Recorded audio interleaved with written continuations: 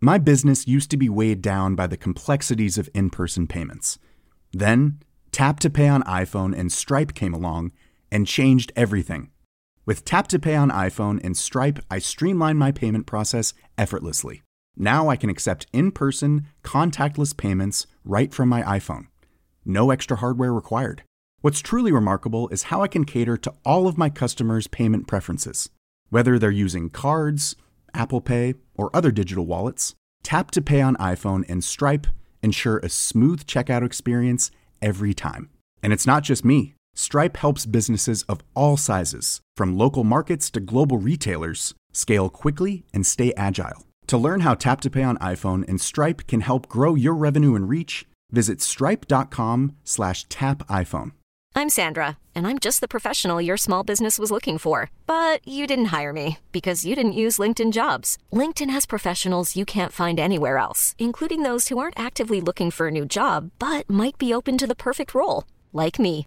In a given month, over 70% of LinkedIn users don't visit other leading job sites. So if you're not looking on LinkedIn, you'll miss out on great candidates like Sandra. Start hiring professionals like a professional. Post your free job on linkedin.com/achieve today.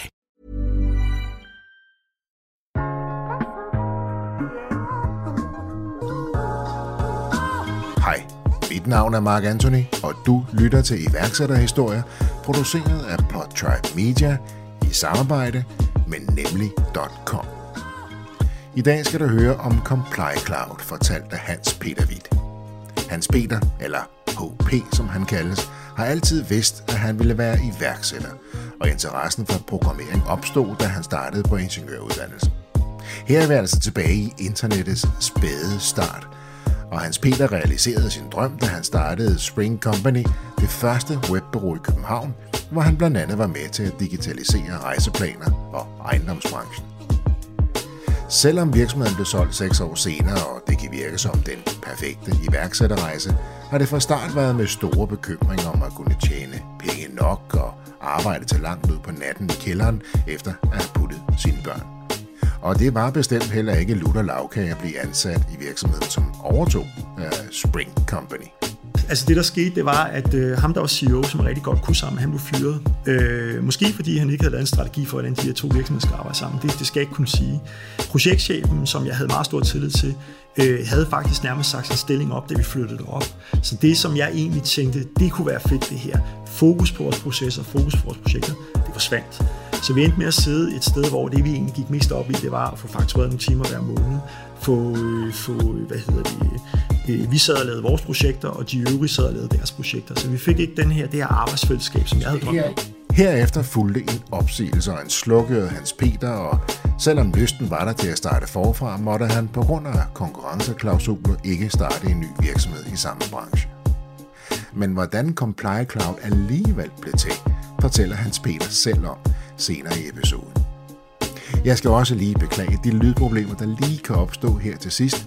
Det håber jeg, du kan leve med. Ellers har jeg ikke så meget at sige. En rigtig god fornøjelse. Hans Peter, ordet er dit. Ja, hvis jeg skal prøve at forklare det sådan, på en enkelt måde, så kan man sige, at Comply Cloud det er en digital advokat. Vi hjælper virksomheder med at håndtere, planlægge og udarbejde juridisk dokumentation. Og det er så den dokumentation, man er forpligtet til som virksomhed at lave og udarbejde ifølge persondataforordningen, altså det, man kalder for GDPR. Ja, for det er det, I især specialiserer jo ikke, den her jungle, det her komplekse område. Præcis. Det er for mange virksomheder, der er det sådan en uoverskuelig størrelse at gå i gang med at forholde sig til, fordi man kan sige, der er masser af gode intentioner bag GDPR, men når først man sidder som virksomhed og skal leve op til de her regler og leve op til de her forpligtelser, som man har, jamen så er det et spørgsmål om, hvordan man kommer i gang med det, og hvordan drifter man GDPR, fordi det er det, det er. Det er en dagligdags opgave at holde styr på sine persondata og udarbejde den juridiske dokumentation, som er påkrævet simpelthen. Og bare lige sådan for alle dem, som bare bruger begrebet, men lidt har glemt, hvad det står for, GDPR.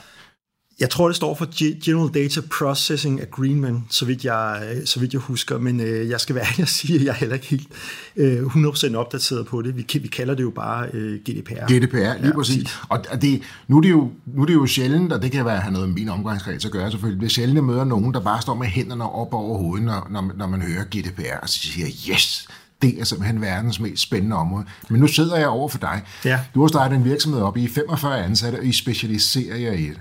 Præcis. Så det er jo rigtig rart at møde en, der faktisk brænder sådan for et område som GDPR. Ja, det er rigtigt. Altså, man kan sige, vi ved, der er et stort behov for ligesom at leve op til den her forpligtelse, man har inden for GDPR. Så hele vores mission i Comply Cloud, det er at hjælpe virksomheder med at gøre det på en nem måde. Vi plejer gerne at sige, at vi simplifier GDPR.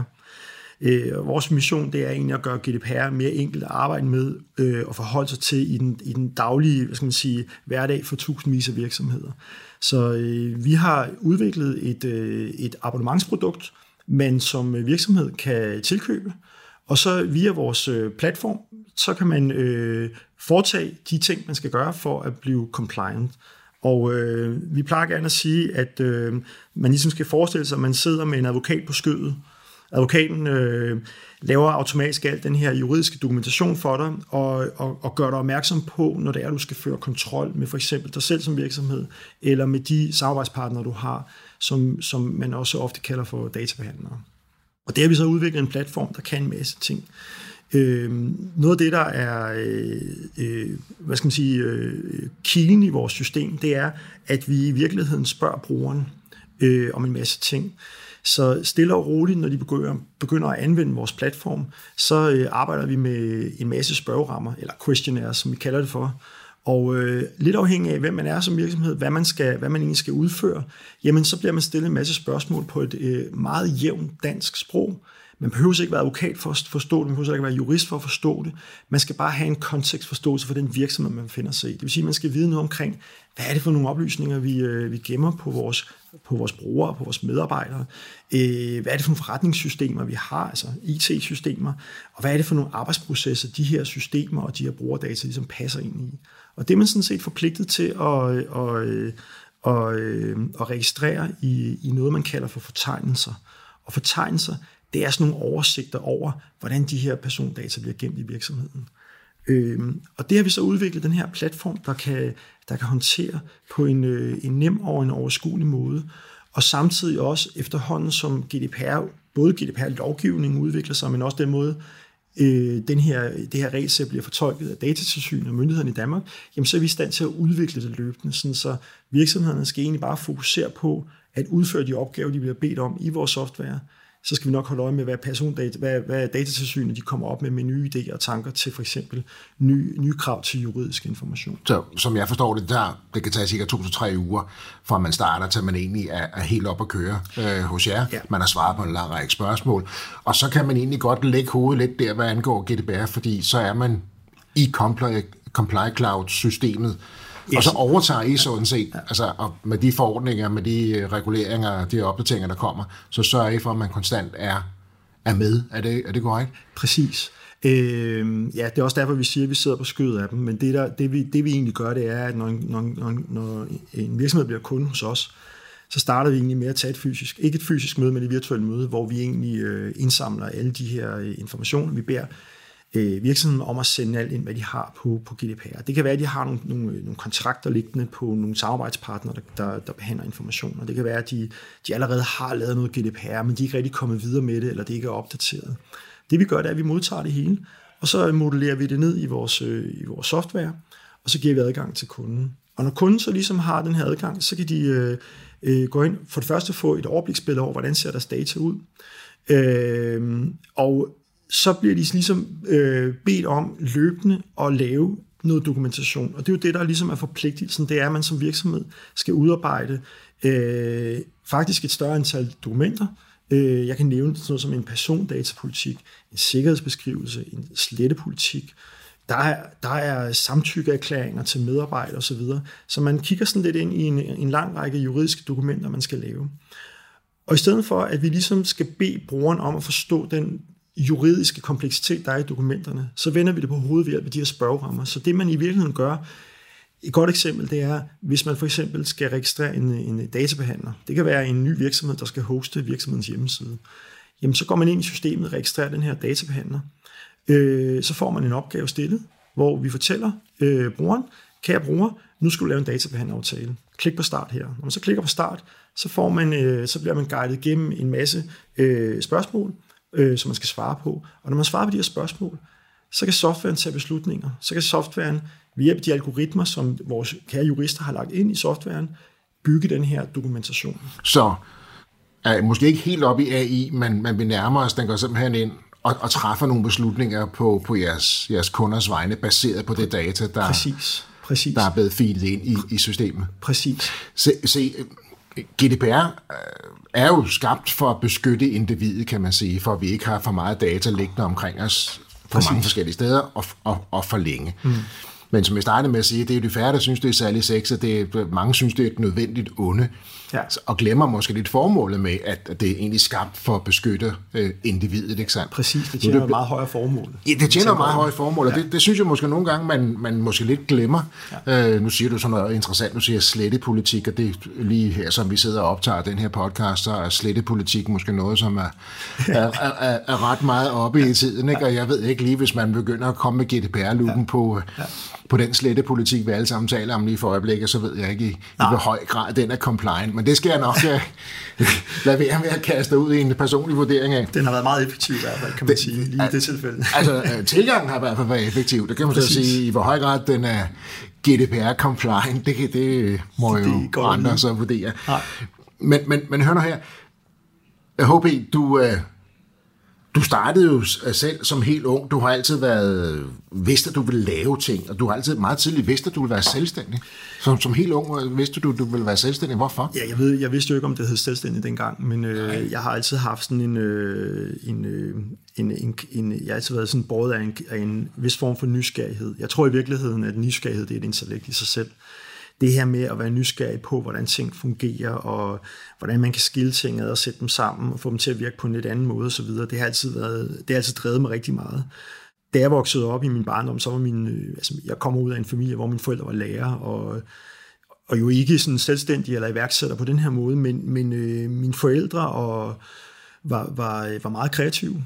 Min far, udover at han var lærer, så skrev han bøger, han lavede undervisningsmaterialer, han skrev sange, og så var han maler. Og hans malede simpelthen, kunstmaler simpelthen. Og han forstod det her med at bruge måske for ham nogle følte talenter i at være kreativ til at skabe ting. Og det kunne være for eksempel at skrive sange for alle mulige mennesker, der skulle have lavet en bryllupssang eller en konfirmationssang osv. Og på den måde så fik jeg sådan lidt indtryk af det her med, at hvis man er en lille smule nysgerrig, og man bruger sine evner, så kan man faktisk skabe nogle ting.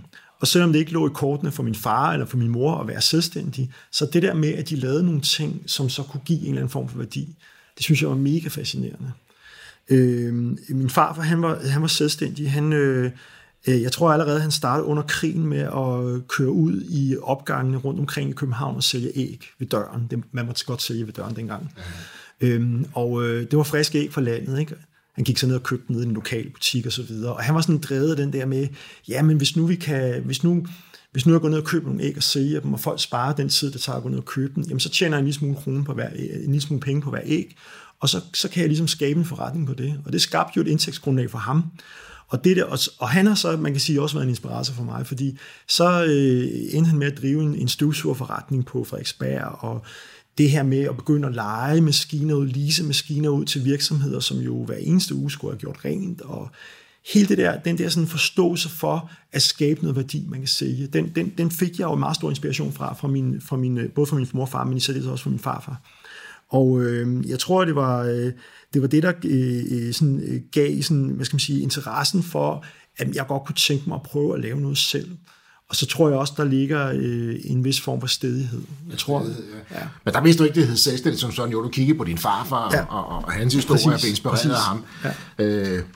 Dengang hed det selvstændig erhvervsdrivende. Selvstændig erhvervsdrivende, ja. Men så begyndte du at fatte mere med interesse for IT, altså programmering, decideret programmering. Ja. Ja, det er jo, altså helt oprindeligt var det, jeg havde en stor interesse for at bygge elektronik. Altså sidde og lege med en lodkolbe og lave forstærkere og lysshows, og jeg var meget nørdet og arbejdede rigtig meget med ultralyd, så man kan bruge til alt muligt, og byggede alle mulige dimser, der kunne måle afstanden og kunne bevægelsesdetektorer og sådan nogle ting, og jeg synes, jeg var mega spændende, og jeg gik sådan ind i mig selv med en eller anden idé om, det kunne være fedt at lave et eller andet, og måske kunne man sælge det, eller måske kunne man lave en forretning på det engang. Så den der iværksætter eller kreative proces der omkring det her med at skabe en idé, udvikle den, prøve sådan at markedsvalidere den begyndte lige så stille at tage form dengang. Og da jeg så forlader ligesom, hvad skal man sige, barndommen og begynder at læse, det gør jeg så på DTU, fordi kvæg min interesse for elektronik, så finder jeg ud af, at jeg skal jo selvfølgelig være ingeniør. Så ender jeg op på DTU og begynder at, udover at have en masse naturvidenskabsfaglige fag, så lærer man faktisk også at programmere. Og man lærer at programmere sådan helt nede i bunden, altså sådan meget lavpraktisk programmering. Man lærer at forstå, hvordan en computer fungerer, og sådan meget hardwareorienteret tilgang til programmeringen. Men det kickstartede mig på en eller anden måde. Det gjorde så også, at jeg fandt ud af, jamen, det der med at sidde og bygge en masse dimser, der kan en masse ting, og så skal de først produceres, og man skal købe en masse komponenter ind, og hvem ved, man overhovedet kan sælge det her. Så fandt jeg ud af, jamen software, der kan man skabe noget meget hurtigt. Man kan, hvis man har nogle idéer til, hvordan man kan lave et program, der kan løse nogle problemer for brugere, jamen så kan det lige pludselig noget. Og et af mine første programmer, jeg lavede, det var et program, der kunne hjælpe især virksomheder, der gemmer rigtig mange dokumenter i filarkiver, for eksempel revisorfirmaer, der gemmer alle deres sager på fællesdrev. Jamen, så lavede jeg et program, der sådan kunne traversere igennem hele det her arkiv og skabe et overblik for de her virksomheder. Det blev aldrig til en virksomhed, men jeg fik da lavet noget, der kunne være derude, kunne bruges derude. Og det er det, der er konceptet. Hele ideen, det er jo det der med, at man kan lave noget, man kan afprøve, man kan se, at der rent faktisk giver en værdi. Det synes jeg var mega fascinerende. Så det skabte du? Men ja, det lavede jeg simpelthen. Som ingeniør, du er ikke revisor? Eller nej, noget, jeg havde en ven, der arbejdede i revisorfirma, og det var ham, der havde behovet. Men du var jo heller ikke programmør på den måde, jo? Nej, det var udelukkende min interesse for at lære sådan noget kode og men der var noget med nogle filer, og så kunne man gå ned og kigge filerne, og hvad hedder filerne, og hvad er deres dato for, hvornår de er oprettet. Så kunne man skabe sådan et visuelt overblik over, hvordan ser det ud. I dag, der har vi jo alle de her værktøjer, men dengang fandtes de ikke rigtigt. Igen, som jeg sagde i starten af det der, var det godt, der er nogen, der brænder for det der, synes sådan noget er spændende, ikke? Fordi, ja. Altså der var et fag på DTU, som vi måske skal komme ind på, som har kickstartet næste sådan fase, som handlede meget mere om det digitale og web. Og vi havde et fag, og der skal man altså huske på, vi er tilbage i 1994. Det fag, der hed menneske-maskine-samspil. Jeg tror, det var et kursus faktisk. Læren om at forstå, hvordan mennesker interagerer med datamater. Og det hed datamater dengang. Så mange år er vi heller ikke tilbage, men det hed datamater dengang. Og man sidder i de her meget sådan støvede universitetsmiljø og skal prøve at lære noget teori omkring, hvad er en knap, hvordan kan man bevæge en mus rundt på en brugergrænseflade og alle de her ting. Men det var mega fascinerende, fordi jeg fandt ud af, lige pludselig så kunne man koble et menneskeligt aspekt på det her med et eller andet form for noget nørderi, noget programmering eller et eller andet. Og det synes jeg var mega spændende. Så man kan sige, det med at læse til ingeniør var jo også spændende, men jeg fandt ud af, at min store interesse det faktisk lå i programmering, og det lå i at forstå, hvordan mennesker interagerer med, for eksempel med systemer. Altså det kan være alle former for grænseflader. Og det gjorde så, at jeg i 96 valgte at sige, nu tager jeg lige overlov.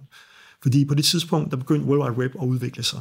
Og World Wide Web, det gik rigtig, rigtig stærkt. Og det var det her med, at man kunne lave en brugergrænseflade, altså man kunne lave en browserside, og så kunne man begynde at arbejde med hyperlinks, det hed det jo dengang.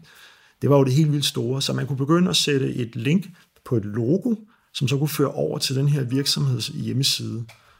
Og hele ideen i det er jo, at man begynder at kunne kommercialisere noget, og man begynder at kunne skabe et medie, hvor man kan bygge tilstedeværelser for virksomheder.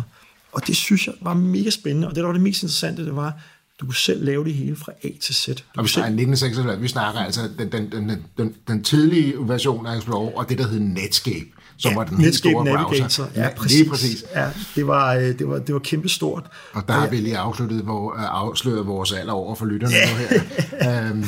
Præcis. Der var jeg var med der lige der, altså, da det startede. Jeg underviste i Netscape Navigator. Gjorde du det? Ja. Ej, hvor fedt.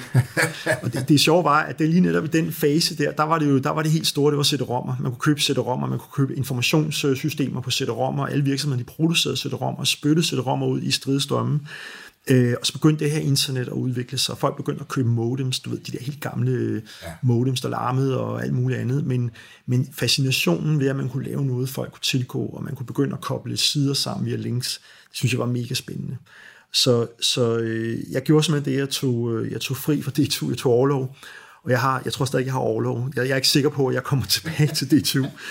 Men man kan sige, med det, jeg havde i bagagen fra DTU, og sammenkoblet med en nysgerrighed, og så måske også en stedighed, det gjorde så, at jeg entrerede ind i de første webbureauer, der fandtes i København, som lavede hjemmesider for store partier og store virksomheder. Og jeg kan huske, jeg var med til at lave HT's hjemmeside som noget af det første. Altså det her med, at man kunne gå ind og kigge på køreplaner, og man kunne se, hvis jeg står der, så kan jeg nå bussen der, og sådan nogle ting. Det fandtes jo ikke dengang. Der skulle man jo ned på stationen og hente sådan en af de her små pjecer. Nu kunne man gå ind på nettet og finde ud af det, og man kunne planlægge sin transport. Der er nogle af os, der kunne huske, når sommer- og vinterkøreplanen kom ud, og man skulle ned og hente det på stationen, præcis, eller præcis. tage den nye i bussen. Præcis. Så der var du med til at fjerne de trykte. Jeg følte virkelig, at jeg var med i en ny bevægelse. Altså at lave det her. Vi lavede også, jeg var ikke så meget involveret i det, men vi lavede også den første sådan rigtige ejendomsmægler hjemmeside, hvor man kunne slå sådan salgsprospekter op i en database. Og lige pludselig blev databaser koblet på nettet. Det var også helt vildt fedt. Og så er det jo bare gået stærkt, ikke? Fordi, altså, hvor er vi henne nu? Jamen, der er vi i slut 90'erne. Ja. Jeg bliver meget grebet af hele bureaubranchen og bureautankegangen. Jeg synes, det er fantastisk at være i den her træenighed, som det jo er, hvor man har udviklere, kreative folk, designer siddende sammen med kommunikationsfolk og skabe løsninger, der gør en forretningsmæssig forskel. Og det at være med i hele den her .com-branche, som det jo hed dengang, hvor der var masser af tro på branchen, og masser af penge i branchen, og vi kunne lave, træerne voksede ind i himlen dengang. Men du startede jo også så tidligt, at du var jo også med, da boblen bræste jo. Ja, det var jeg jo så også, fordi jeg nåede at være med i et amerikansk konsulenthus, som gik konkurs i København, og af forskellige omveje, så havnede jeg så i sådan en iværksættertilværelse, hvor en af mine gamle kollegaer fra det her amerikanske webhus, han ringede til mig og sagde, HP, vi har samlet nogle af de gamle kollegaer og lavet et team. Kunne du tænke dig at være med til det? Kunne du tænke dig at være med til at skabe nogle fede løsninger? Vi starter simpelthen helt forfra og bygger en virksomhed op. Du får en meget lille ejerandel, men du er med på rejsen. Og jeg tænkte bare, fedt. Fordi nu kunne jeg få lov til at arbejde med de her teknologier som softwaremand, og jeg kunne få lov til at gøre en forskel for virksomhederne og lave et produkt, der var fedt. Og en af de ting, jeg arbejdede med dengang, og i starten af 90'erne, der var det meget svært for brugere at redigere deres hjemmesider. Der fandtes ikke det, man i dag kalder for content management systemer, som er sådan, i dag er det jo allestedsværende tilgængelige. Der er WordPress, der er mange forskellige typer open source baserede løsninger. Det fandtes ikke dengang. Så der byggede vi faktisk vores eget produkt, og jeg fik lov til at være med i hele den proces omkring at skabe sådan et produkt og kunne sælge det ud. Og det er den der lære omkring, hvordan laver man noget software, hvordan får man det kommercielt afstemt med forventningerne ude, og hvordan sælger vi det ud. Og jeg husker jo tydeligt, at det var en stor fascination at være med i den. Men, og det vil sige, du springer jo, du opser dit godt betalte job, du bliver selvstændig konsulent. Det gør du faktisk 2 gange. Det gør jeg faktisk. Du er med til at bygge noget op 2 gange, og så springer du i det. Ja. En af gangene var det så Spring Company, du ja, det var det faktisk. Fra, kan man sige, ikke? Ja, mit første firma var sådan rigtig springer ud af selvstændig. Jeg siger, nu er jeg mig selv, og nu vil jeg selv skabe en arbejdsplads og en virksomhed. Det var med det firma, der hed Spring Company. Og hele den her transformation fra at have været ansat, men stadig sådan lidt semi-selvstændig til at være, lægge hænderne på kogepladen og gå 100% ud i det. Ikke for løn for nogle steder, men selv skabe sin egen omsætning. Det var jo mega fascinerende. Jeg tror, de fleste iværksættere har prøvet det, ved hvor angstfremkaldende det er lige den første tid, at finde ud af, at man overhovedet kan tjene penge hjem til sig selv, og om ens koncept det holder. Men Spring Company var et bureau, som havde fokus på at forstå brugernes virksomhedernes, vores kunders forretningsbehov rigtig, rigtig meget. Og i en del år i Spring Company, som den virksomhed udvikler sig, så bliver vi gode til at transformere forretningslogik, forretningsorienterede processer, til noget, der kunne digitaliseres. Og det kunne være alt fra, at man på sin hjemmeside ville have noget self-service, der kunne hjælpe virksomhedens brugere, virksomhedens kunder, til hvordan vi skaber en digital tilstedeværelse, for eksempel for en fagforening. Hvad er det for nogle ting, vi skal lægge vægt på? Hvad er det, vi skal kommunikere, når man er en fagforening? Hvem er målgruppen osv.? Så det her med virkelig at forstå deres forretninger ind i omsætningen til det digitale univers. Ja. Det var den viden og den forståelse for at lave transformationer, som det jo i virkeligheden er. Den fik vi der i de år der. Og det laver du så i 6 år, ikke? Ja, det gør jeg. Og så 6 år senere, og der er en masse læringer i, når man starter op. Man kaster sig ud i at være selvstændig, og man arbejder 20 timer i døgnet, og man bliver meget grebet af den der fascination, og man finder ud af, at de projekter, vi laver, kan faktisk også skabe arbejdspladser, og man begynder sådan at ansætte folk ind. Så jeg tror, vi ender med at være sådan omkring 8 ansatte. Og jeg sidder lidt som den her ene ejer og skal drive virksomheden frem. Og en af de ting, som jeg finder ud af, det er det her med, at jeg er jo stadig meget drevet af det tekniske. Så jeg sidder både nede i maskinrummet og koder på mange af vores projekter, samtidig med, at jeg skal sidde op på styrbroen og drive det her lille selskab frem. Hvad er vores strategi? Hvordan går vi ud og rammer kunderne? Det lyder ikke som den bedste kombination. Nej, det var hårdt, og det var nogle hårde læringer. Jeg fandt ud af, at når man skaber en virksomhed, så noget af det vigtigste, det er, og noget af det allervigtigste, det er de første ansættelser, man laver. Man skal ansætte nogle folk, der kan komplementere en selv, så man ikke selv sidder og laver det hele, men at man rent faktisk kan løsrive sig. Men du brænder jo så meget for det, at du vil stadig ikke sidde foran den skærm. Du vil have fingrene på tasterne, ikke? Ja. Men samtidig så kigger dine medarbejdere også på dig, så siger HP, hvor skal vi hen? Lige netop. Og det var jo et af udfordringerne, det var, at jeg skulle være flere steder på en gang. Og det tror jeg er en klassisk fejl, man gør, uanset om man er håndværker, eller man er udvikler, eller hvad man er. Det er, at man sidder meget nede i maskinrummet, og man er stadig håndværkeren, der laver tingene. Og det for meget nede i maskinrummet? Ja, det gjorde jeg jo. Og det var jo sådan noget med, at jeg var meget på arbejde, sådan mellem 8 og 5-6 stykker. Der var jeg jo sådan meget på kontoret og ude hos kunderne, deltog i møder. Og når klokken så kom jeg hjem, puttede ungerne, tog lige en time på sofaen, og så klokken 9:30, så gik jeg ned og satte mig foran computeren, og så arbejdede jeg klokken 2-3 stykker hver nat. Ja, for du får jo også lige 2 børn undervejs her jo. Ja, det gjorde jeg så også. Så det var en meget hektisk tid, og jeg vil sige... Så lidt har du været igennem jo. Det havde jeg været. Ja. Hvad hedder det? Men hør når du siger på et tidspunkt, du har sådan et udtryk, man lærer, at man ikke både kan gå på jagt og samtidig stange ål i en startup. Ja. Det er jo de hårde læringer. Det er, at man skal simpelthen sætte sig ned og finde ud af, hvad man er god til. Og man skylder sig selv, og man skylder sine medarbejdere, og man skylder også sine kunder, at være meget mere skarp på, hvad er det, jeg som ejer en virksomhed skal være god til? Hvordan skal jeg drive mit team? Hvordan skal jeg facilitere mit team?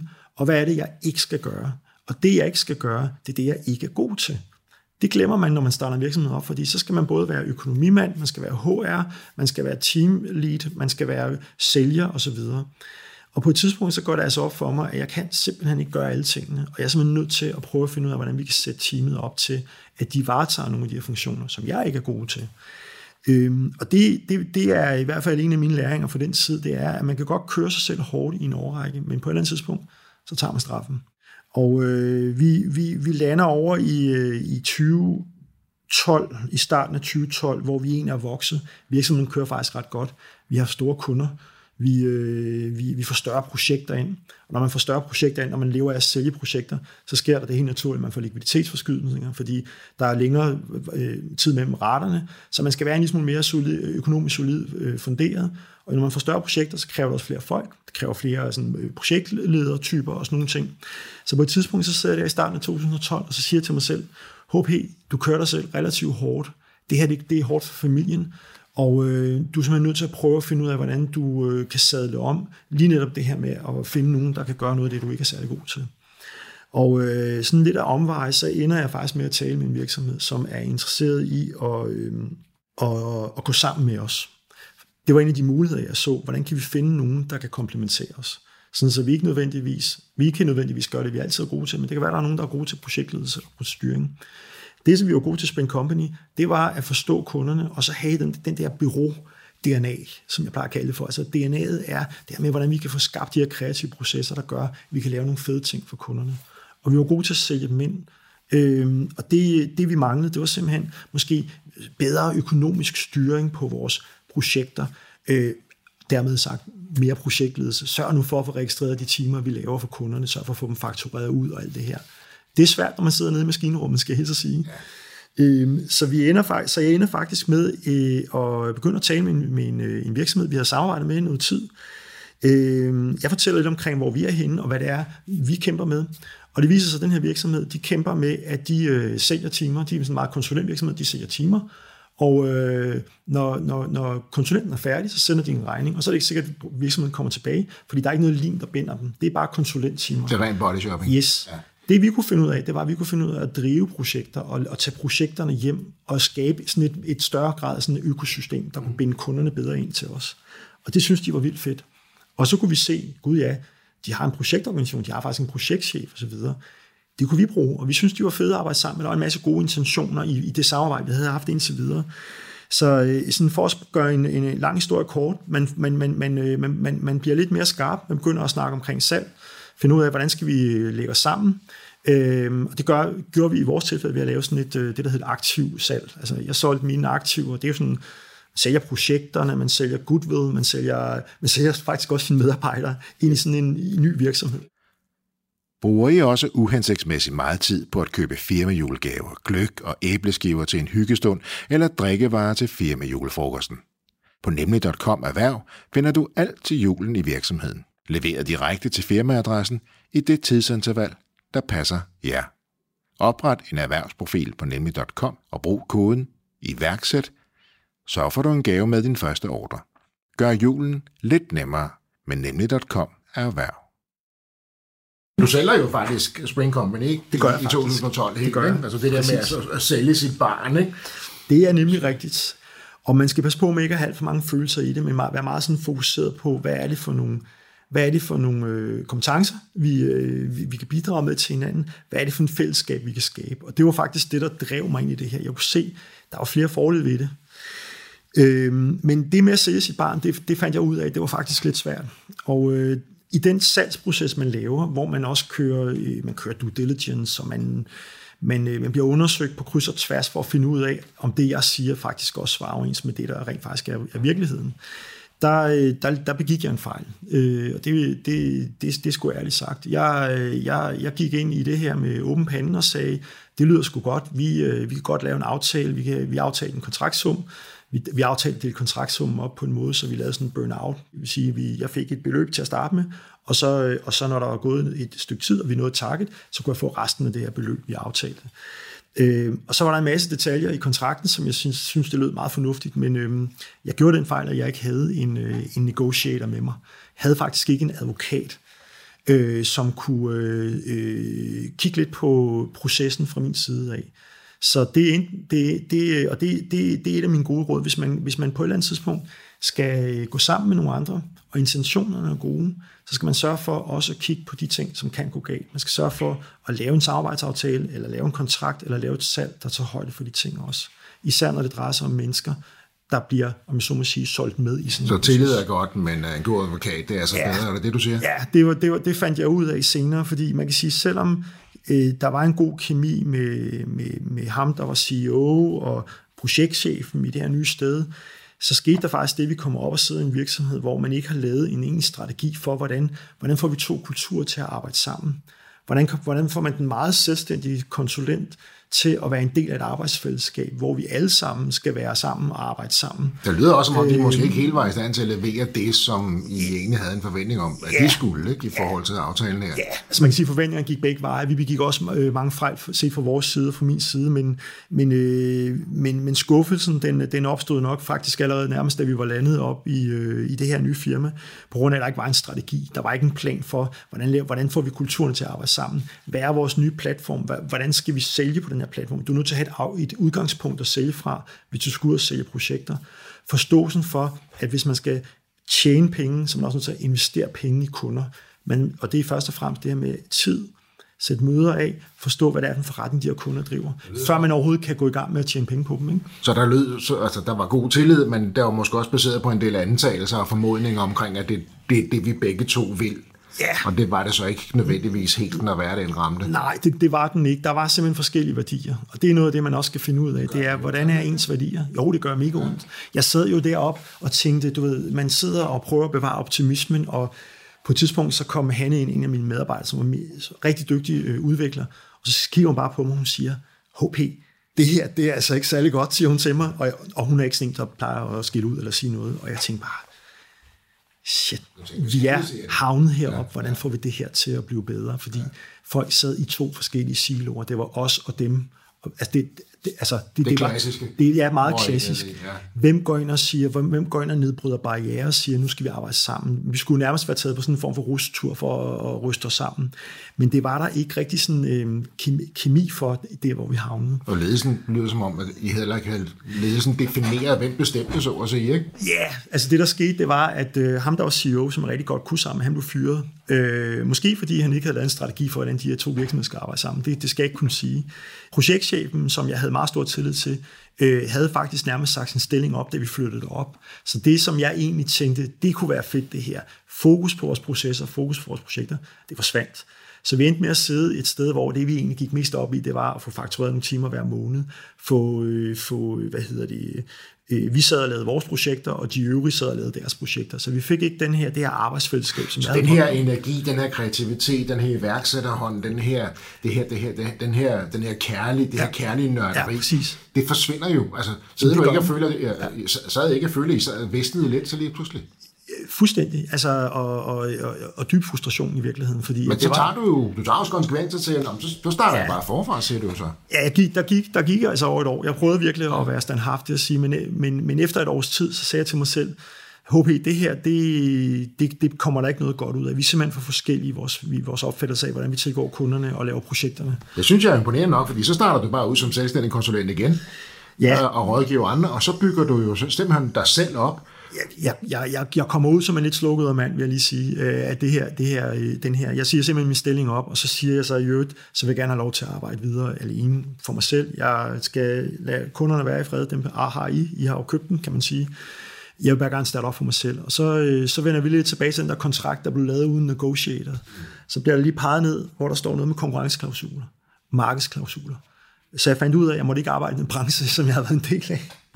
Jeg måtte ikke drive min egen forretning. Jeg måtte faktisk ikke gå hen og blive ansat i et andet bureau. Det kunne jeg jo vælge at gøre. Det måtte jeg ikke på grund af de her klausuler. Men så jeg tog den hårde tur og tækkede ud og måtte så betale. Jeg tror, vi er inde på noget omkring 150.000 for at komme ud af mine klausuler. Så alt i alt, så har jeg haft penge med i det her firma. Jeg har sat penge til. Så sådan en klausul, som de normalt skal betale dig for, den ender du op med at være nødt til at købe dig selv ud af, altså fri af. Simpelthen fordi jeg bryder ud, og jeg erkender fuldt ud, det her det er ikke godt. Vi var alle sammen enige om, at det her der var ikke nogen fremtidsperspektiver i samarbejdet. Og derfor så skulle vi lige, det var sådan det, jeg gik ud med, men altså hvis vi lige kan vride de sidste penge ud, så gør vi det. Og så hopper jeg ud og starter forfra, tager en dyb indånding og siger, godt, jeg skal tilbage til mit gamle DNA, det er komme ud og hjælpe virksomheder, løse nogle opgaver for dem. Det kræver da også noget at starte igen. De frider lige 150.000 ud af dig, ikke? Altså, og du skal ud og starte op selv. Ja. Men det gør der så i 3-4 år, og så er vi jo faktisk fremme i 17 nu, fordi nu begynder Comply Cloud jo at tage form. Og jeg skal bare lige sige en ting. Altså, du er på orlov fra DTU på 25 år. Din farfar, han inspirerede dig ved at sælge æg rundt omkring i København. Ja. Du har din forældre er skolelærer og kreativ og kærlig, men ikke selvstændig og iværksætter. Og som sagt, 25 års orlov fra DTU. Nu får du en rigtig god idé. Og så skal jeg bare lige huske at sige, det er jo ikke fordi, du i mellemtiden er blevet advokat, jo. Nej, det er det ikke. Jeg fortsætter jo med at være den her konsulent, der kan gå ud og hjælpe virksomheder med at bygge noget digitalt. Jeg tror, at også ud fra de erfaringer, jeg havde opnået, det var, at min styrke lå i at forstå forretninger, fade ind i et team, være en del af et team, løse nogle opgaver og komme ud igen. Når man kommer ind som selvstændig konsulent, eller som konsulent i virksomhed, så forventes at du leverer noget nærmest fra første time af. Så den der energi og det der med at blive fascineret af forretninger og hvordan vi kan hjælpe dem på den eller anden måde med at optimere det, det var ligesom det der drev mig videre. Og så i 2017, efter jeg egentlig var sådan begyndt at køre lidt i ring, lavede de samme projekter, og der skulle ske noget nyt simpelthen, så ringer Jeppe til mig. Jeppe, han er en gammel samarbejdspartner, som ringede til mig, så sagde han, HP, jeg kender en, der hedder Martin, han er advokat. Han leder efter en co-founder og en CTO til et nyt projekt.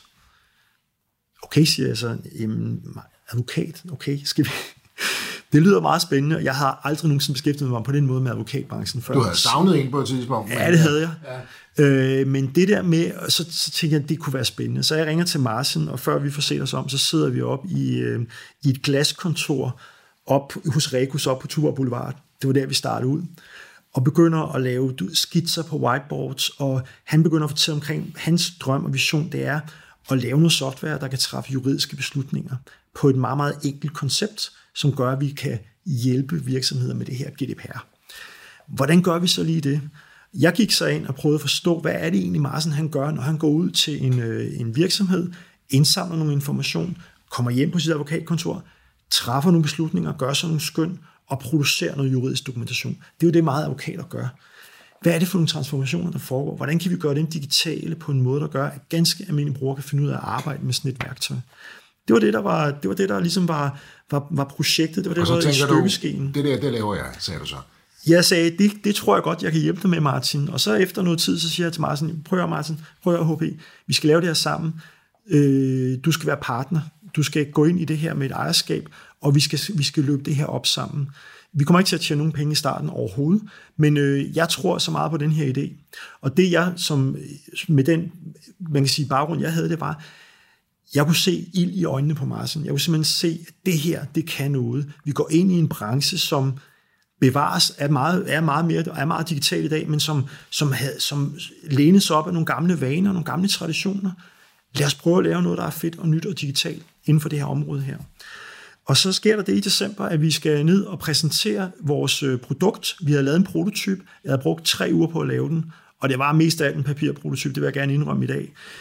Martin, han tager ned til World Wide Web Summit nede i Lissabon, som jeg tror, han var blevet inviteret derned for at præsentere og pitche Comply Cloud-produktet foran, jeg ved ikke, hvor mange tusind mennesker. Og du har primært et papirbaseret oplæg? Jeg havde lavet det her, og vi sad i sidste time og lavede det, og det var noget med questionnaire, svar på nogle spørgsmål, producere noget dokumentation. Kunne vi få den proces til at være strømlignet, så man kunne se enkelheden i det? Det fik vi lavet i sidste time. Martin tog ned og pitchede det her projekt, og han blev simpelthen lagt ned af forespørgsler. Og det var jo investorer, det var potentielle kunder, der syntes, det her, det lyder fedt. Fordi man skal huske på, GDPR er meget europæisk. Det er jo EU-kommissionen, der har vedtaget. Ja, her har vi været i... Der er vi nede i 17, ja. Og der er det også ved at eksplodere det her GDPR. Det er ved at blive eksponeret rigtig kraftigt. Man skal også huske på, at virksomheder, der befinder sig i USA, befinder sig ude i Fjernøsten, de skal også leve op til reglerne, hvis de skal afsætte produkter på det europæiske marked. Og på det tidspunkt er rigtig mange virksomheder allerede ret trætte af GDPR, ikke? Det er de, men ikke desto mindre. Procestung byrde, ikke? Men Martins evne til at forklare noget, der er relativt tung juridisk på en enkel måde, det gjorde bare, at vi fik ligesom lakmustestet det her produkt af. Var det noget? Kan det noget? Og han kommer hjem og har endnu mere ild i øjnene og siger, det her skal vi lave, og vi skal bare trykke på speederen, og det skal være nu, for vi skal være klar til året efter, hvor persondataforordningen i Danmark trådte i anvendelse. Det gjorde den 25. maj. Det er ligesom hele den her branches fødselsdag, det er den 25. maj. Og så gjorde vi det, at vi gik all in, troede på det, og gik i gang med at lave simpelthen. Jeg gik i gang med som softwaremand at bygge hele den her model op omkring den her løsning. Hvordan kan man automatisere dokumentation? Hvordan kan man skabe de her, som det jo er, PDF-dokumenter, dødssyge PDF-dokumenter, men hvordan kan man strømline hele den her proces? Og kunderne stod jo allerede banket på, ikke? Der var interesse for det, fordi de vidste godt, at man skulle bruge et system til at lave det her. Hvordan kan man ude i virksomheden spare tid og dermed penge på det her? Så de kunne godt se ideen i det her. Og jeg tror faktisk, vi når at lande vores første kunder allerede i marts-april måned. Faktisk før vi var færdige med softwaren. Okay. Og det må jeg give Martin. Hans tillid og den tillid, han kan skabe ude hos kunderne, gjorde, at de faktisk købte ind på vores produkt, før det var færdigt. En kæmpe tillidserklæring til os. Og det gav også en vis form for ydmyghed, fordi nu skulle vi være færdige med det her produkt. Nu skulle vi være klar. Og man skal huske på, produktet handler om at gøre det nemt at lave dokumentation. Men for at du kan lave det, så skal der sidde nogle jurister og hælde en masse indhold ind i det her system. Hælde en masse algoritmer ind i systemet, for at kunne bygge den her dokumentation. Så vi fik hurtigt nogle jurister ind. Nogle af dem var studerende. Jeg fik ansat en udvikler allerede i januar. Der er mange måder, hvor man kan faktisk godt tiltrække nogle ressourcer på en relativt nem og også en relativt billig måde til at starte med. Og det blev så ligesom hurtigt vores team. Og i løbet af, vi begynder at sælge vores produkt på abonnementsbasis. Og når man laver software as a service, jamen så er det jo en service, der er betalt enten per måned, kvartal eller årsbasis. Vi var heldige, fordi vi kunne skabe den her tid, at kunderne gerne ville lægge pengene up front. Og det satte gang i vores vækst, fordi det gjorde, at vi kunne begynde at ansætte folk. Vi vidste godt, der skulle mange folk til at lave det her. Så om sommeren i 2018, der sidder vi faktisk ikke i det her lille glaskontor, men i et lidt større glaskontor, 10 ansatte. Og jeg tror, at det her glaskontor var beregnet til 5 ansatte. Og vi sidder fuldstændig på nakken af hinanden i det her mega vilde startup, hvor alle kastede idéer op i luften, og der var skrevet rundt på alle vægge, og hvis der var en, var der en bug i softwaren, så blev den rettet i løbet af 2 minutter, fordi udvikleren sad lige ved sådan af juristen, og det vi fik skabt, det var ligesom det der kimen til, hvordan vi skal arbejde sammen. Og det er det, der er, tror jeg, dernede i Comply Cloud, det er, jurister skal arbejde sammen med udviklere. Jurister har den juridiske forståelse, udviklere ved, hvordan man kan transformere og gøre ting digitale. Men du kan ikke skabe det her produkt, hvis ikke folk forstår hinanden. Så det her være fuldstændig samme sted, det der med næsten at være for mange mennesker på for lidt plads. Nu fik du jo det, som du egentlig savnede. Det gjorde jeg Da du solgte Spring Company, ja. Et eller andet sted, hvor vi er tæt nok på hinanden, hvor vi vil det samme, hvor vi brænder for det samme. Ikke? Præcis. Den der team spirit, som man ikke rigtig... Man skal prøve at være med i et startup, hvor man, så ved man godt, hvad jeg taler om. Så ved man godt, hvad det er for en følelse at brænde alle sammen på den samme idé. Alle løfter i flok, folk brainstormer, vi sidder og drikker billig Nescafé og på glas fra IKEA, fordi det er det, vi gør, når man er opstartende. Vi gjorde alle de der fede ting der, og vi fik skabt en kultur omkring Comply Cloud. Det der så sker, det er jo, at takket være vores arbejdsfordeling, vi bliver meget hurtigt enige om, og det er den erfaring, jeg også tog med mig ind i Comply Cloud, det er, jeg skal ikke sidde og lave økonomi, jeg skal måske heller ikke beskæftige mig med nogle ting, jeg ikke er særlig god til. Jeg skal først og fremmest fokusere på at skabe det her produkt. I samarbejde med Martin, udvikle produktet. Martins arbejdsområder var at tage ansvar for det juridiske og for det meget det kommercielle. Det er han også i dag. Han er CEO, Martin. Han tegner virksomheden udad til. Jeg skulle sørge for at være den person, der sad altid på kontoret, havde en finger på pulsen, sørgede for, at vi havde en platform, en software, der var stabil og kører derud af, og kan vokse, altså udvikle softwaren også. Og det er jo meget klare roller. En meget, meget klar rollefordeling. Uden for høje hegn imellem jer. Ja, fordi vi skal kunne tale sammen, og på samme måde som jeg ikke forstår, og mange i mit tekniske team ikke forstår alt, hvad der er juridisk, hvorfor ting tager den tid, det tager, så forstår juristerne jo heller ikke, hvad det kræves at lave udvikling. I starten lavede vi jo den her, man kan jo sige, at vi startede med at bygge en prototype, vi satte strøm til den, vi fik den gjort stabil og så videre, men på et tidspunkt så finder man ud af, fordi vi bliver klogere undervejs. Det gør man, når man er iværksætter. Vi skal lige lave tingene om. Vi kommer lige til at lave hele datamodellen om. Og vi skal også lige, den måde, vi genererer PDF-filer på, det er mere stabilt at gøre det på en anden måde. Så vi laver sådan en konstant ombygning af vores software. Og det er enormt vigtigt, når man er 2 faggrupper, at man så ligesom skaber transparens, og man bygger nogle processer op, der gør, at sådan nogle folk som jurister, de ved, når grund til, at vi gør det på den her måde, og tingene tager den her tid, det er fordi, der er også noget, der hedder kvalitet. Vi er nødt til at sikre os, at de ting, vi laver, virker. Det kræver jo også en stor forståelse imellem 2 brancher, 2 grupper fagfolk. Hvorfor kan jeg ikke få det på den måde? Altså, det skal være sådan. Så den her enorme forståelse for, at du gør dit allerbedste, og det er så åbenbart måden, det skal løses på, ikke? Ja. Og det er rigtigt, og man kan sige, compliance software, altså GDPR-software, hvad skal det kunne? Der er ikke nogen, der kunne fortælle os helt, hvad det skal kunne. Nå jo, det er noget med nogle juridiske forpligtelser, det er noget med at skabe nogle dokumenter, det er noget med at lave revision på de her dokumenter. Men hvad skal produktet kunne? Det er jo ikke ligesom et økonomisystem, der ved, at man skal kunne nogle helt bestemte ting. Der er ikke nogen, der sætter grænsen for, hvad det her system skal kunne. Og det er det, der er det spændende ved at være i en branche, hvor den her software, vi udvikler, der er ikke sådan helt nogen grænser for det. Vi begynder at have konjunkturen af nu, hvad systemet skal kunne, fordi vi kan se på vores konkurrenters systemer, hvad de også gør, og vi kan se, om vi bevæger os lidt i den samme retning, og det er jo rigtig fedt. Det er jo derfor, man også skal bruge konkurrenter. Man kan bruge konkurrenterne til noget. Men det vi så har valgt at have fokus på, det er, at vi altid er det, vi kalder, og det er en af vores værdier, vi prøver altid at være i high quality beta mode. Det vil sige, når vi laver noget, som vi ved, kunderne efterspørger, vi ved, at det er nogle arbejdsprocesser derude, de skal gennemføre, så bygger vi de her features, de her processer, lægger dem op, sørger for, at de virker, lægger dem op. Vi ved godt, at vi ikke er 100% på matchet, men det vi har lavet, det ved vi virker, og vi lægger det op, og vi lægger det i drift. Og så går der cirka 14 dage, så finder vi ud af, at der skal skrues lidt. Så går vi ind, skruer på softwaren, lægger den op. Så vi løfter hele tiden barren for vores software, altså brugervenligheden, og i øvrigt også funktionaliteten i vores software. Og langsomt bliver vi klogere og klogere og klogere på, hvad det skal kunne. Og det kræver så, at når man arbejder med processer, at man arbejder meget agilt, at man hele tiden laver gentagelser, og man hele tiden laver revisioner af vores måde, vi bygger vores software på. Ja, det er sidste ende, I gør over for jeres kunder, det er jo, altså, der kommer ro på, der er tryghed, der er sikkerhed for noget, som jeg sagde før, de færreste synes er spændende, men alle er enige om, er sindssygt vigtigt. Og så er det jo lovpligtigt. Det er det faktisk mindst, ikke? Så det er jo også en ret vigtig detalje, ikke? At man kan virkelig få en over snuden, hvis man ikke har styr på de her ting, selvom man jo troede, og det har jeg jo hørt rigtig mange historier omkring fra. Jeg troede, vi havde styr på det. Præcis. Men hør nu her, I er jo 45 mennesker nu her, det går rigtig godt, og som jeg sagde før, altså I vinder Tech Barbecues investorpris, ikke bare én gang, men to gange. Altså hvad er det? Hvad er Tech Barbecues investorpris? Det er en, Tech Barbecue faciliterer en konkurrence, hvor man kan gå op på scenen og pitche sin virksomhed, og fortælle omkring, hvad er det for et produkt, vi har udviklet, hvad er det for en business case, vi arbejder med.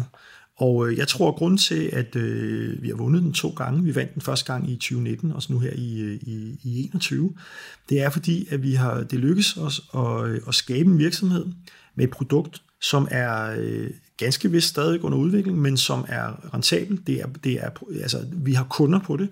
Vi har rigtig mange kunder på produktet, så vores business case er lykkes, og så er det, at vi er 100% selvfinansieret. Vi har ikke været ude og hente investeringer hjem endnu. Hvordan kan man bygge det her op? Det kræver altså, udover tid, det kræver noget udstyr, det kræver jo en enorm indsats. Ja, det har det gjort. Man kan sige, der skal også noget held til, men det lykkes os blandt andet på baggrund af den model, vi ligesom ser ind på, at vi kan finansiere noget frem i tiden. Så handler det om troen og et benhårdt fokus på, at nå de salgsmål, vi skal nå. Fordi når man ansætter folk ind i det tempo, vi har gjort, så skal vi altså være sikre på, at der er likviditet til at betale regningerne. Så vi har haft meget stor fokus på, hvordan vi ligesom styrer vores vækst, og hvordan hele tiden salget følger med i forhold til den måde, vi vækster i forhold til ansatte osv. Og derudover, så kan man sige, så har vi selvfølgelig også fået noget finansiering undervejs. Vi har taget Vækstfonden og ude og låne os nogle penge. Men det har været meget vigtigt for os, at vi er nået til et stadie, hvor vi har et solid proof produkt. Vi ved, det fungerer. Vi ved, der er en efterspørgsel på produktet, og vi kan sælge det. Så man kan sige, det lykkes også med den her business case at skabe en rentabel forretning og et produkt, som der er efterspørgsel på ude i markedet. Og det er lidt der, hvor vi er havnet i dag. Vi har masser af idéer til, hvad der skal ske fremadrettet. Vi vil gerne vækste yderligere, og derfor så er vi også i den fase nu, og det er vi jo sådan set blevet bekræftet af i forhold til de her 2 gange, vi har vundet den her investorkonkurrence. Og det er, at vi er klar til at gå ud og begynde at rejse penge. Og det er sådan en proces, jeg ikke rigtig kan komme så meget ind i, men det er en enormt spændende proces, fordi man bliver sådan... Man rekapitulerer over hele virksomheden. Hvor er vi henne? Man bliver meget skarp på, hvad er det, vi kan? Hvad er det, vi skal være gode til? Hvad er vores salgsstrategi? Hvad er vores produktstrategi? Og alle de her ting. Så man får skærpet sit fokus rigtig meget. Det lyder som om, at du personligt også har lært rigtig, rigtig meget af dine erfaringer undervejs. Altså fra du solgte firmaet, fra du startede op selv, og så videre.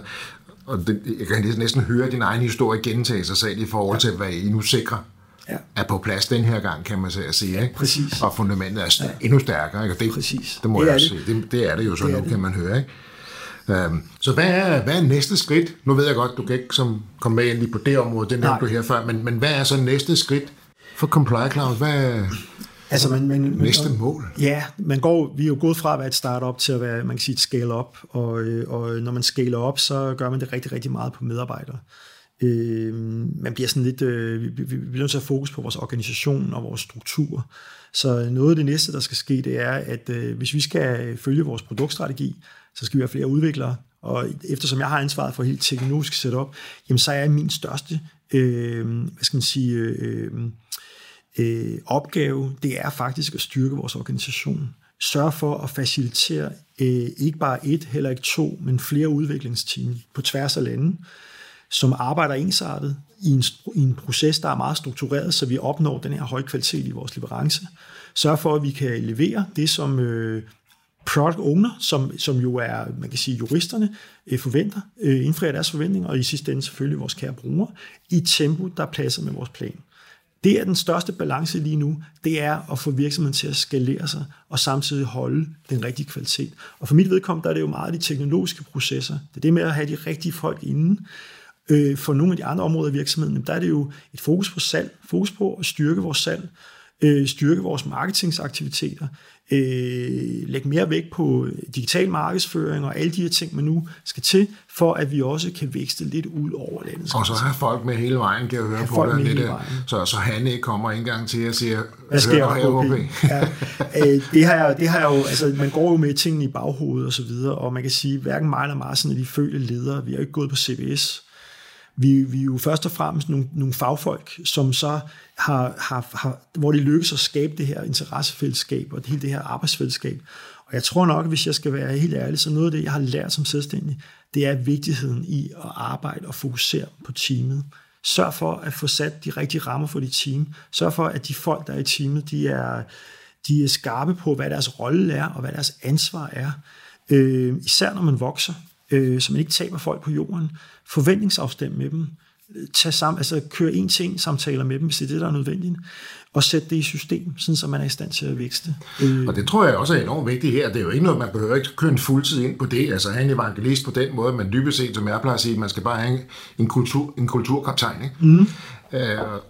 Og det kan, den person kan jo sidde hvor som helst, eller være ekstern for den sags skyld, der dukker op en gang imellem. Præcis. Noget af det, vi har gjort, det er, at vi har, og det kan man sige, er vi der, hvor vi gør det? Ja, det er vi. Vi har simpelthen lavet en pjece, hvor vi skriver, hvad er vores kerneværdier? Hvad er det for nogle husregler, vi har i vores virksomhed?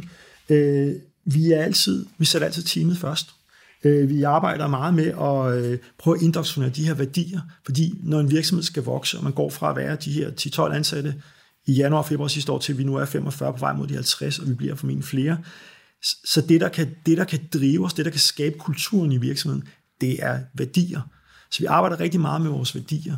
Og det på et eller andet tidspunkt, så er man nødt til, så kan du ikke nå ud til alle, men du kan godt arbejde med værdierne i virksomheden, og sørge for, at alle ved, jamen, vi arbejder på den her måde, fordi vi har de her værdier, vi har de her husregler for, hvordan vi skal behandle hinanden, og hvordan vi skal tilgå til det. Fordi igen, for at komme tilbage til det ned i vores virksomhed, det er, at vi kan arbejde sammen, forskellige faggrupper, om at skabe det her produkt. Så det er en af de vigtige ting, jeg har taget med mig i hvert fald. Og det kan vores lyttere så ikke se, men super flot pjece eller brochure her, som egentlig producerer internt, kan man sige, til jeres medarbejdere. Så det er det her, vi er en del af, det er det her, vi står for. Ja, det er simpelthen vores DNA. Det er mega vigtigt, og det får alle nye medarbejdere. Der starter jo som en ny medarbejder nærmest hver måned, nogle gange 2. De får den her. Jeg siger ikke, at de skal gå hjem og læse den og forstå alt, hvad der er inde, fordi det med kultur og det med værdier, det er noget, der kommer stille og roligt. Det er ikke bare noget, man kan læse sig til. Det er noget, man skal føle, der bliver en del af virksomheden stille og roligt. Og organisationen er flad. Ja, præcis. Vi har et relativt flad organisation. Alle kan komme til alle. Det er ikke det samme, som vi ikke skal arbejde struktureret, men vi er meget bevidste om at have en meget flad organisation. Og så er du for at komme ud af maskinrummet? Jeg er ude af maskinrummet. Jeg har ikke skrevet en eneste linje kode de sidste 2 år.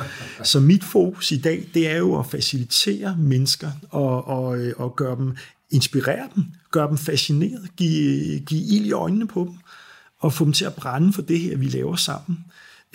Og det kommer jeg til at bruge rigtig meget tid på i fremtiden også, især fordi vi gerne skulle have nogle flere folk ind.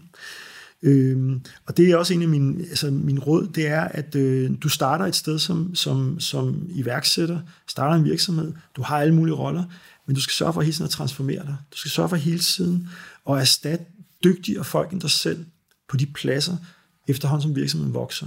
Og så i virkeligheden, så skrumper du mere og mere ind, men det du skulle skrumpe ind til, det er, at du bliver mere strategisk som leder, og du får en rolle, hvor du skal favne medarbejderne, og lige netop som jeg var inde på, facilitere dem og arbejde med dem, få dem til at gøre arbejdet rigtigt, fordi med alderen, det sker jo, så kommer der nogle unge mennesker, der bliver dygtigere end en selv. Så det er meget, meget vigtigt, at man har den forståelse for, at man ikke er en afhængighed i virksomheden. Og du skal jo huske, OP, du var jo selv en af de her unge mennesker på et tidspunkt, der kom. Det var jeg klogere end nogle andre, ikke sandt? Ja. Og så det her med at fokusere på at facilitere kulturen og udviklingen af organisationen, kan jo kun bifalde. Man plejer jo at sige, at en virksomhed flytter sig lige præcis så hurtigt, som medarbejderne i den beslutter sig for at flytte sig. Ikke? Præcis. Og man kan jo ikke flytte en virksomhed uden at flytte medarbejderne. Nej, men det skal først og fremmest komme fra lederne, og fra måske i virkeligheden også fra founder-teamet, altså Martin og jeg. En af de ting, som jeg også har lært, og måske grunden til, at jeg fejlede med, jeg vil ikke sige, at jeg fejlede, men grunden til, at det måske ikke gik så godt med Spring Company, det var jo, at jeg var mig selv. Jeg skulle da alliere mig med en anden. Al den værdi, Martin har givet Comply Cloud, han har i høj grad tegnet Comply Cloud, inspireret mig. Hvis jeg havde gjort det for 15 år siden, så tror jeg måske, vi var endt et andet sted. Fordi det er igennem samarbejde med andre, at man kan løfte og en virksomhed og vækste. Men så er det jo ikke sikkert, at I har startet Comply Cloud. Jo. Nej, så kan det være, at Comply Cloud ikke var blevet sådan noget, eller det var blevet til noget sammen med nogle andre. Det ved man jo aldrig. Men det er egentlig også bare for at sige, at det her med at alliere sig med folk, vær ikke bange for at starte en virksomhed med nogle andre. Vær enige om, hvordan samarbejdet skal være. Hvad er ens forventningsafstemninger? Hvor meget skal man arbejde? Hvis jeg var gået sammen med en tilbage der i 2006, da jeg startede Spring Company, og jeg arbejdede 20 timer om ugen, eller om dagen, det kunne jeg ikke byde en partner. Så finder man meget hurtigt ud af lige at sætte ambitionsniveau, som rent faktisk også kan være med i på den her rejse. Og det er rigtig, rigtig sundt. Og det vil jeg sige, det er enormt vigtigt, at man gør sig det klart. Og det bringer mig lidt frem til her nu, at vi så småt ved at være i mål, men du deler allerede generøst ud. Så mit sidste spørgsmål til dig, et rigtig godt råd til andre iværksættere, ud over dem, du faktisk allerede lige har givet, men et rigtig godt råd til andre iværksættere? Lad nysgerrigheden drive dig. Vær passioneret, vær stedig. Uden stedighed når du ikke langt. Du er nødt til at gå forrest hele tiden, hvis du vil drive din virksomhed frem. Det skal du vise både selvfølgelig som starter af virksomheden, men også som arbejdsgiver senere. Så skal du være 100% afklaret med dit bagland og dig selv, før du kaster dig ud i en ny forretning, altså starte en forretning. Og det er svært at vide, hvornår man er 100% afklaret. Det er sådan lidt, hvornår man det. Men sørg for, at din familie ved, at det her, det er det, der kommer til at ske. Og det kommer til at koste så meget tid. Og løbende hele tiden lave forventningsafstemning på det. Det er enormt vigtigt, at man kan gå hjem efter en hård dag, og man har måske bare haft en møgdag, og det hele har været noget møg, og der mangler penge i kassen, eller hvad det nu er, og så kan man gå hjem og sidde sammen med sin familie og glemme det lidt, og få en god aften ud af det, og så har man faktisk energi og fornyet og klar til næste dag. Det er vigtigt at have et sted, hvor man kan sætte stikket i og lade helt op. Præcis, det er enormt vigtigt. Det er enormt vigtigt, fordi det at være selvstændig er altså ikke hele livet. Der er også en masse andre ting, der betyder noget for en. Det tror jeg er vigtigt råd, som folk jo godt kan ikke genkende til, men måske indimellem, at nogen har en tendens til at glemme. Det sker. Lidt for længe. Ja, helt sikkert. HP, Hans Peter Hvidt. Det har været en fornøjelse, at der er jo ikke din ildhu og din videnskab og din viden om emnet er jo enorm, og jeg er sikker på, at vi kunne blive ved rigtig, rigtig længe. Det har været en stor fornøjelse at have dig med i studiet og høre om din egen rejse og høre om Comply Clouds rejse. Den er jo slet ikke slut, kan jeg høre. Overhovedet. Så jeg ønsker jer rigtig, rigtig god vind fremover. Tak fordi du var med. Tusind tak, og tak fordi jeg måtte være med. Det var altså historien om Comply Cloud, fortalt af Hans Peter Hvidt. Hvis du også har en iværksætterhistorie, som du brænder for at fortælle, så hop ind på vores hjemmeside og udfyld vores formular. Så er det måske dig, vi tager fat i. Ellers har jeg ikke mere at sige i dag end tusind tak, fordi du lyttede med. Kan du have en rigtig god og entreprenant dag, til vi lyttes ved igen. Hej.